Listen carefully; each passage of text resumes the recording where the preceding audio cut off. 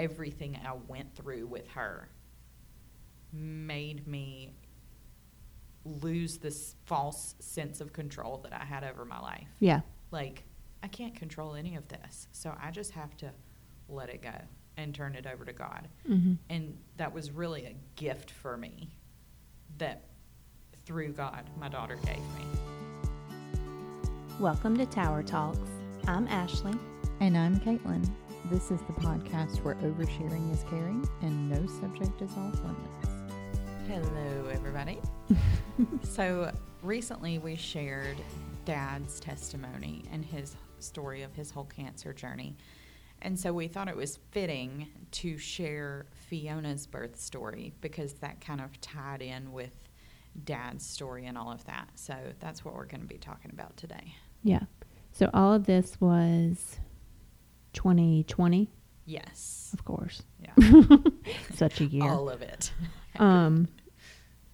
So at the beginning of the year, y'all were not thinking baby at all. No. We were just very content Yeah. with our family of 3. Like, Kellen was a great kid, you know, and we knew we wanted him to have siblings, but we just didn't want to mess up the dynamic. Mm-hmm. And so it was like, well, when would be the right time to plug another kid in here? Yeah. And, you know, I just prayed, like, God, I'm going to need you to tell me when it's time because I am totally fine right now. Right. And what did he tell you? Yeah, he did do that. It was June of 2020 when I got this just overwhelming feeling that, like, it is time to have another baby. It is time to expand our family. Yeah. And not long after that, Kellen actually started praying for a little sister. So I was like, there's your confirmation. And then Josh, was he home? Yeah, he was home for that. Yes, I had told him that I felt the need to have another baby. And, you know, he was like, we had talked about we would eventually have one. Yeah. And so I said, I just get the feeling that, like, right now is the time. And he said, okay. He said, well, just so we don't, like, jump the gun, why don't we take a month or 2 to think about it Mm-hmm. and really be sure that this is, you know, what we both want. And I thought that was a good idea. So I was like, that sounds good to me. We'll just take a little time to sit with it, marinate on it, and make sure that that's, you know, the plan. Mm-hmm. And then about August or early September, we decided, like, yeah, we're ready. Yeah. And he was scheduled to go. So Hurricane Laura hit, and he had to leave to go help with storm cleanup. He's an electrical lineman, and so they go all over the country anytime a big storm hits to help with the cleanup and restoring the power lines and all of that. So he goes to do that, and he said, how about this? I'm about to leave for this storm. When I come back, we can start trying to have another baby. Mm-hmm. And I said, sounds like a plan to me, you know, so that was what we had decided. And then while he is gone, my grandmother dies. We have her funeral, and Dad gets diagnosed with cancer. yeah. Like, boom, boom, boom, back to back to back. So then when he comes back, you're not so much in baby making. Like, other things are taking a precedent here. Yeah. And so when he came back, he actually wound up leaving early Mm-hmm. just to come back and be there to support me. Yeah. And when he came back, he was like, listen, I'm not going to pressure you. Like, I am going to leave this all up to you. If you decide you can't deal with that right now, that's fine. If you decide you want to go ahead, that's fine. Mm-hmm. Like, whatever you choose. And I was like, you're just going to have to give me a minute. Right. Like, I've really got to think about this and pray about this. And so I took a few days, and I just remember going, what the crap, God? Mm-hmm. You know, like, you knew this was going to happen. You were not surprised by this. Yeah. Why would you encourage me to throw pregnancy hormones on top of this? Yeah. Like, that's super fun for me. And all the response that I could hear him give me was, "Do you trust me?" And I really had to think about it, because, like, it's easy to say you trust God, but then when you have to put your money where your mouth is, Yeah. it's a different ballgame. Yeah. Because for me, it was like, if I cross this line, there's no going back. Like, one of two things is going to happen. I either say, yes, I trust you, and we have to deal with whatever happens, or I say, actually, I'm not sure. And I always wonder. Mm-hmm. And for me, I'm such a curious person that, like, me thinking that, well, if I don't do this, I'll always wonder, like, that's a surefire way to get me to do something. Yeah. Because I cannot stand the not knowing. Right. So I was just like, okay, I got to jump in with both feet and just say, I trust you. And that either means that you're going to show up and be who you say you are, Yeah. or everything I've believed in my entire life is a sham. Yeah. And I have to deal with that unraveling. Yeah. Because we had no idea what any of your dad's stuff looked like at this point. No. Like, it was crazy at that point. And it did not look good. Mm-hmm. Like, we were not given much hope. All of the statistics, all of the medical terms Yeah. was not looking like, it was not looking good. Yeah. So you decide to trust God and go ahead with it. So tell us what happened next. I think it was Christmas, right? Yeah, I told Josh, let's go ahead. And he was like, all right, that's fine. And so we started trying. And I think that I only had like one negative pregnancy test between the time we started trying and the time I got pregnant. Mm-hmm. So it was like, it happened very quickly. Yeah. Like, well, you can't change your mind now, So we told everybody that Christmas. Yeah. We announced it at Christmas, and everybody was really excited about it. But I really think that just seeing the look on my dad's face Mm-hmm. when I told him I was pregnant, I think that it was like, oh, now I have something to look forward to. Yeah. Now I have something that I need to be sure I'm there for that. Yeah. So Like I have to fight to stick around. I think it gave him something to fight for, honestly. And we found out that it was a little girl, and we decided to name her Fiona Louise. Louise is my grandmother's middle name, but that name means fair warrior. And so it was like she was born into a battle, Mm-hmm. and I knew she was going to have to be strong. But she was also, like, always this little ray of sunshine in the darkness. Like, she brought light Yeah. to a situation that was really bleak. And I just know that, like, God had to do that. Yeah. Like, he knew what he was doing when he asked me to take that leap of faith. And I just think, like, what would have happened if I didn't do that? That would be so crazy without Fee. There's no telling where any of that would have wound up. Yeah. Just because of how much that kind of changed our perspective on life Mm-hmm. in general. Right. It just became this precious thing in more ways than one. Yeah. All right. So she was born in July. Mm-hmm. Do you remember, like, exactly what was going on with Dad at that time? I just know that, like, he had his stomach removed in February, I think. Yeah. And all the complications that happened after that, like, when we did the gender reveal, he was so sick that he could not leave the house. Right.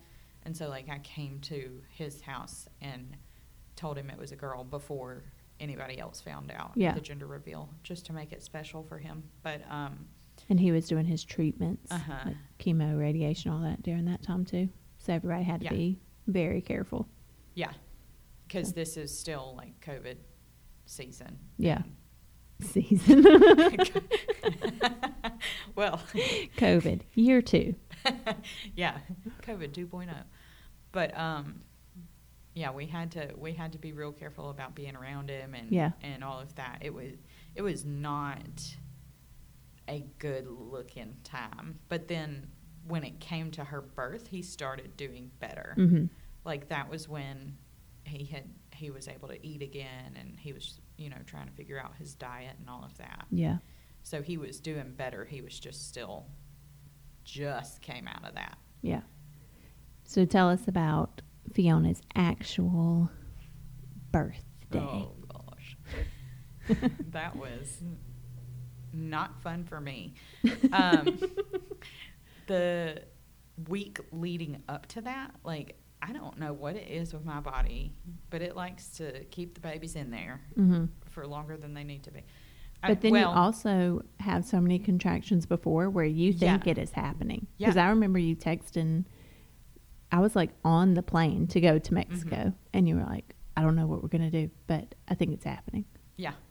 I had an entire week. Yeah. 16 hours worth of false labor leading up to her birth. Yeah. So that was already like wearing me out. Mm-hmm. And you were also gone, and you were my birth coach, and I was like, what do I do? But then the actual labor hit, and something about the way my body works with both of my children, I had 27-hour-long labors. Yeah. With both of them, like almost exact same times too, which was weird. But it was just really tough. There was lots of I was trying to like will my body to cooperate with me, and it was fighting against me, and it was just a rough day.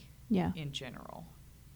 Well, and like side note, but Josh, who will never tell you like I'm hurt, I feel bad, is sick. Like he willingly put on a mask and went and laid down on the couch. So we were like, boy does not feel good at all. Something is up with him. Yeah.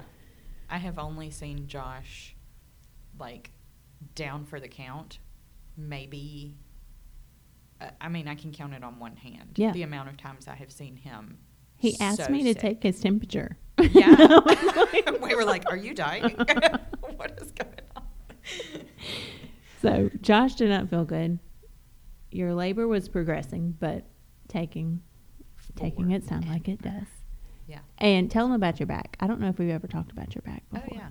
So 2010, right after I graduated high school, I had scoliosis surgery. I had scoliosis. I was diagnosed at 15, but 2010, they were like, when they found it, they were like, this has progressed too far to like correct it with a brace or anything like that. Like she's going to have surgery, but we need to wait until she's like done growing. Yeah. That was what they told my mom. And so in 2010, I guess they thought I was old enough. And so I had surgery. They unzipped me pretty much from my shoulder blades all the way down and put 2 metal rods on either side of my spine. I think 12 screws, and they fused my bottom 3 vertebrae. Right. So my back is like, it's always giving me fits of pain. And you add contractions to that. Right. Because that's what I was going to say. Like, physically, here's our anatomy lesson. Yeah. The ligaments that come off of your uterus attached to your spine. So every time your uterus contracts, it pulls forward. So then those ligaments are pulling against your spine. And for Caitlin, all of her labor pain was mainly from her rods in your back. Like you were rocking it up until because the I back wanted pain got so intense. badly to have a natural labor. Mm-hmm. And I had tried with Kellen, and I reached a point where I was like, okay, another side note, they had told me back when I had that surgery, you'll never be able to have an epidural. When you have children, you'll have to have a C-section because there's no way you can push them out naturally. Yeah. That's what they told me. And so I was terrified of the epidural. And when I was pregnant with Kellen, they said, can we just get the anesthesiologist in here to talk to you? Right. And I was like, I mean, you can. And he comes in and he was like, okay, so why don't you want the epidural? And I said, I was told I don't want to cannot. be paralyzed. And he was like, okay, well, I'm not going to paralyze you. But, I mean, that was a legitimate fear. That's what they had told me would happen. And you're like learning all of this new information that you can't, like, this is an option for you in the middle of labor it, like, when you cannot make decisions make rationally. a decision right now on this new information you've been given. So I was like, okay, I guess we can try it, because I knew that it was either that or a C-section, and I did not want a C-section. And so I put my life in this doctor's hands, basically, and was like, you can give me an epidural. And he did, and Kellen's birth from then on out was easy peasy. I was like chilling, pushing this baby out, you know. But then with Fiona, I was like, I want to try to do it naturally this time. Like, I think I can do it. Last time I just didn't know what I was doing, you know. This time I know what to expect, kind of thing. And it just so happened that the same anesthesiologist was on call that night. Yeah. And so I was doing good, like you said, and then the back labor hit. And it was like, nope. Yeah. My rods are going to snap in half. Like, I cannot do this. And so they called the anesthesiologist, and he comes in, and I was like, all right, you did this last time. Yep. I am trusting you. And I was at like, wasn't it at like 8 centimeters at that point? Like, I was almost there. Yeah. And the nurse even said, honey, you are so close. Are you sure you want to do this? Right. And I was like, I cannot last 5 more minutes like this. And then she looked at you and was like, what do you think? And I'm like, no. No. Yeah. This is, we're talking to the patient right now. And so then they gave me the epidural. And I was fine for about 2 more hours. Uh-huh. And then they were like, okay, it's getting close. Like, you're getting close to pushing. And I was like, my hip feels a little painful right now. And then they were like, oh, we can give you a boost of the pain meds. That'll go away. You won't feel a thing. Yeah. They give me the boost of the pain meds, and 5 minutes later, I'm like, now I feel the left hip. This is starting to feel really intense. And all of a sudden, it was like the epidural wore off. Yep. And in that moment, they were like, all right. It's time to push. Time to push. By the way, your doctor's delivering another baby, so somebody catch it. We're here. And I just had to, like, I think when I started pushing, there was no doctor in the room. And so I'm just, like, pushing this baby out. The most incredible pain I have ever felt in my life. Felt like I was being sawed open from the inside. And I'm not trying to scare people, because, like, I'm pretty sure it mainly had to do with my rods. Yeah. Like, I mean, I don't know that for certain. You can attest to that. Well, I think it has to do with the fact that you went from the epidural and being numb to now it's like the full force pushing feeling. Like, it wasn't the gradual build up like it would be without it. Yeah. So I think that was part of it. Plus the rods and everything else that's a factor for you. Right. So I had said I wanted a natural labor, and God was like, answered prayer. There you go. But when I started pushing, I legit pushed like 5 times, and she was out. Yeah. I mean, it took me no time, because I was like, I have to get this baby out of me. Yeah. So I did, and as soon as she came out, like, it was immediate relief. Right. You're fine. Yeah, which is so bizarre. Yeah. That our bodies do that. But it was just like, oh, okay.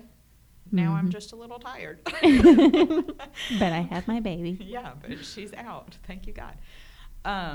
And so she was out, and she was totally fine, you know.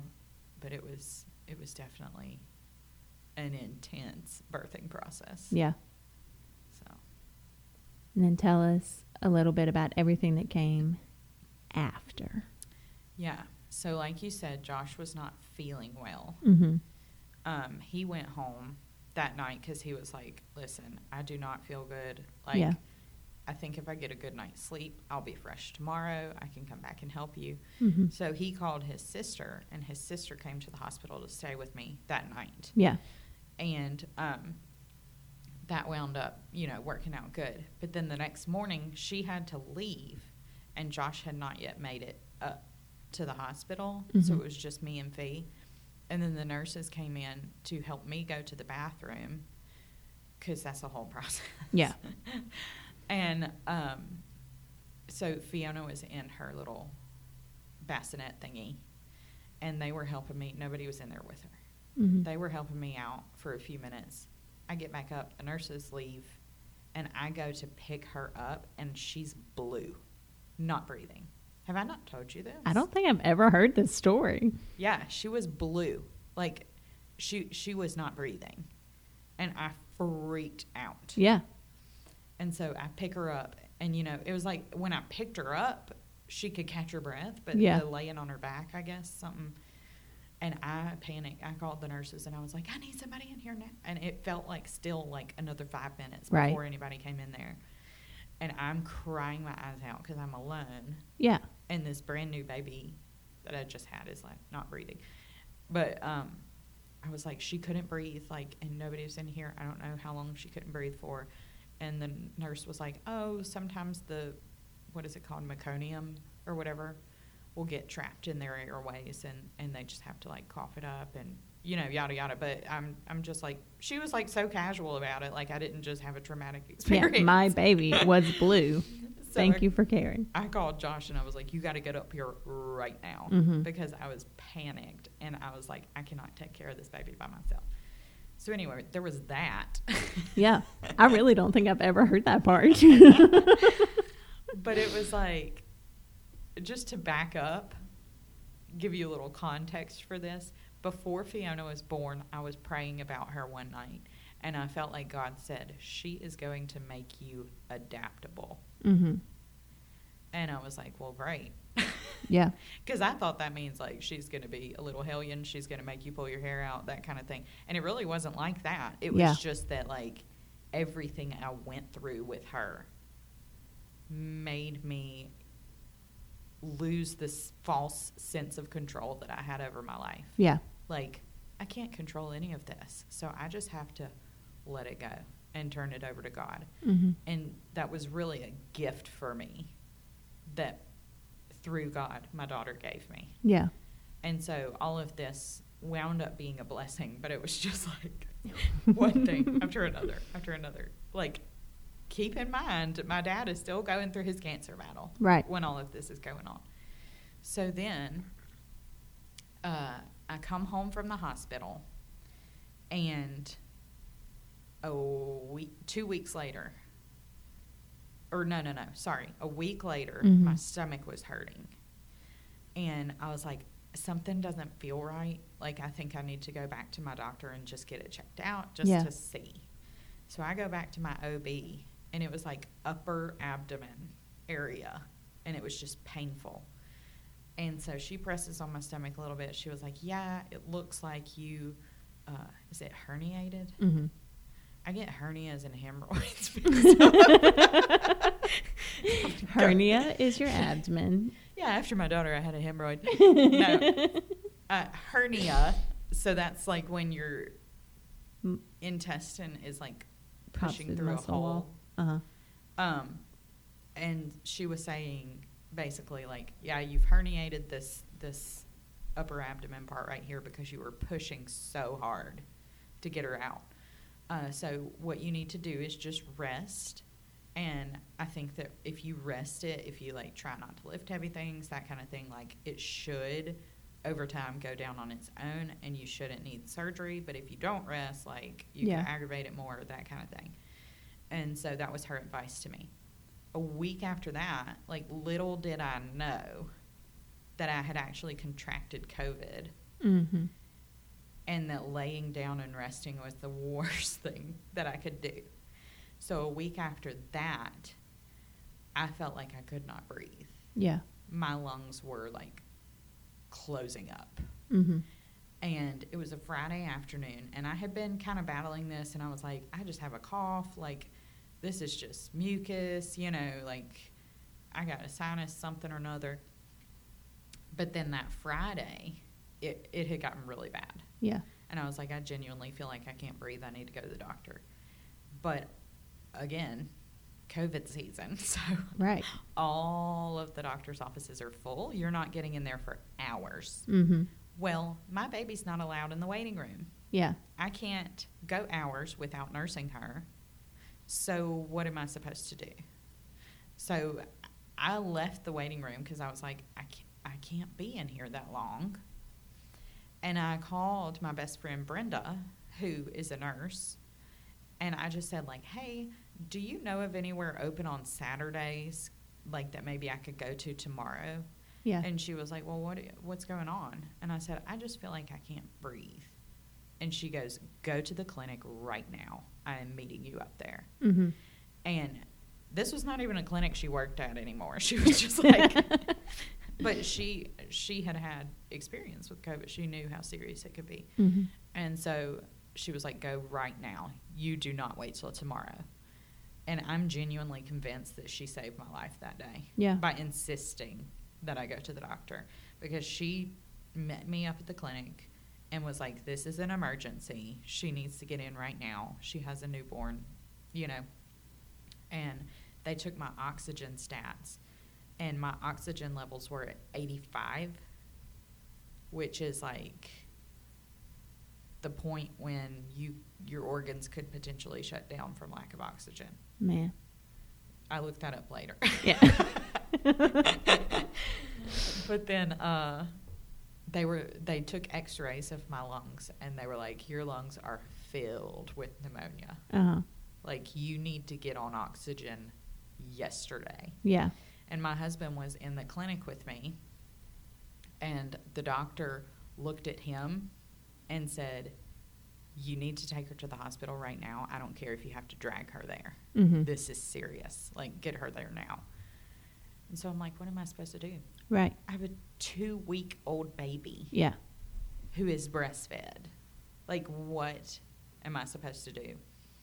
And Brenda actually said, give me your baby. Like, I will take her home with me. Yeah.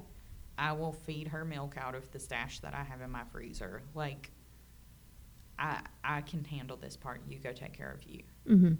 And so that was what she did. And I'm forever grateful to her Yeah. for doing that. So you get to the hospital. Mm-hmm. Tell us about that experience, because that was nuts too. Oh my gosh. So Josh takes me to the hospital, and he went in with me to check me in, Yeah. and then he went back out to the car to get something for me, and when he came back, they would not let him back in. Yeah. And so, like, he didn't get to tell me goodbye. And I think, I mean, I can't imagine that was probably really difficult for him. But they checked me in, and they put me in a room that was like the size of a closet. Yeah. In a chemo chair. I mean, it looked like a storage room. So I'm in a chemo chair Mm-hmm. in a closet with a roommate. Yeah. And no windows. No windows. We're divided by a curtain. I was so dehydrated that they could not find a vein. Like, they kept blowing out my veins. Mm-hmm. I think it took them 3 times, and they blew out my veins every time before they could finally get me an IV going to give me some fluids. Yeah. I did not get oxygen at all that night. I sat in a chair for, like, literally all night. Did not sleep all that night. The next morning, they come get me, and they're like, wait, we're going to put you in a room, which was like basically what you would see as an exam room when you go to the doctor. Like, yeah. But I was on a gurney. Again, windowless room. I was on a gurney. And this is where I stayed for the next 4 days. Mm-hmm. Bathroom was down the hall. I did get on oxygen when I went to that room. Yeah. But the bathroom was down the hall, so I could not go to the bathroom unless I, like, removed my oxygen and walked myself down there, because the nurses were, like, so overworked. Yeah. That they could not help me go to the bathroom. Yeah. So I had to, like, just take off my oxygen and pray that I didn't pass out. But I mean, let me just paint a beautiful picture for you. I am a new mother who's just had a baby. I can't shower. Right. I can't bathe. I've just had a baby. Use your imagination. Okay. Well, and you're nursing the baby. Yeah. So you have all kinds of things Yeah. going on. Right. But for 4 days, like, I only saw another human being every 4 hours when they came to check my stats or give me a breathing treatment, and that was it. And like you said, windowless room. I had to FaceTime Josh and be like, take me outside Yeah. so I can see the sun. Yeah. And had no idea what time of day it was. Nothing. I mean, That is so crazy. not only that, outside of my room, I can hear people coding like every Yeah. hour. And footsteps like rushing to go save people. There were people on gurneys out in the hallway. It was chaos. Mm-hmm. And I feel bad for anybody who had to work that Yeah. or like live through that, because it was very traumatic. It really was. Why don't you tell what was going on the other end of the spectrum while I was in the hospital? Well, we got the phone call that like you had actually gone and they kept you overnight. So then I was texting you and you were worried about Fee because now she was back with Josh and Josh's mom had stayed. Yeah. But they were already like, again, she's 2 weeks old. Like you have not had time to create a freezer stash of milk. Right. So then I ask you if you feel comfortable with like me reaching out to other people, and you're like, yes, like whatever she needs, that's fine. Right. So 4 different moms around the community either had a stash or knew someone who did and just rallied. And we had your freezer stocked like by the end of the day for Fiona. So we took that to your house and then brought Kellen home to try to get Josh a break. Yeah, because Josh told me later that he had to hold Fiona all night so she could sleep. Because he did not sleep much the night before, and I'm sure like he was still there with a newborn, so I doubt he slept much better that night. But so we brought Kellen home, and he had a slumber party with his cousins and was just like living it up. Yeah. But I mean, it was scary for a second because nobody knew what was happening there, and I had to bring you your pump because you had no way to like relieve yourself. Yeah. And everything. And I remember getting there and I had everything in a little bag and I walked in and they acted like they had no idea anything I was talking about. And I was like, you have a patient. All I need is to give her this bag and let her use it. Send some stuff back with me. Yeah. That's it. Like, you can take this. I don't care.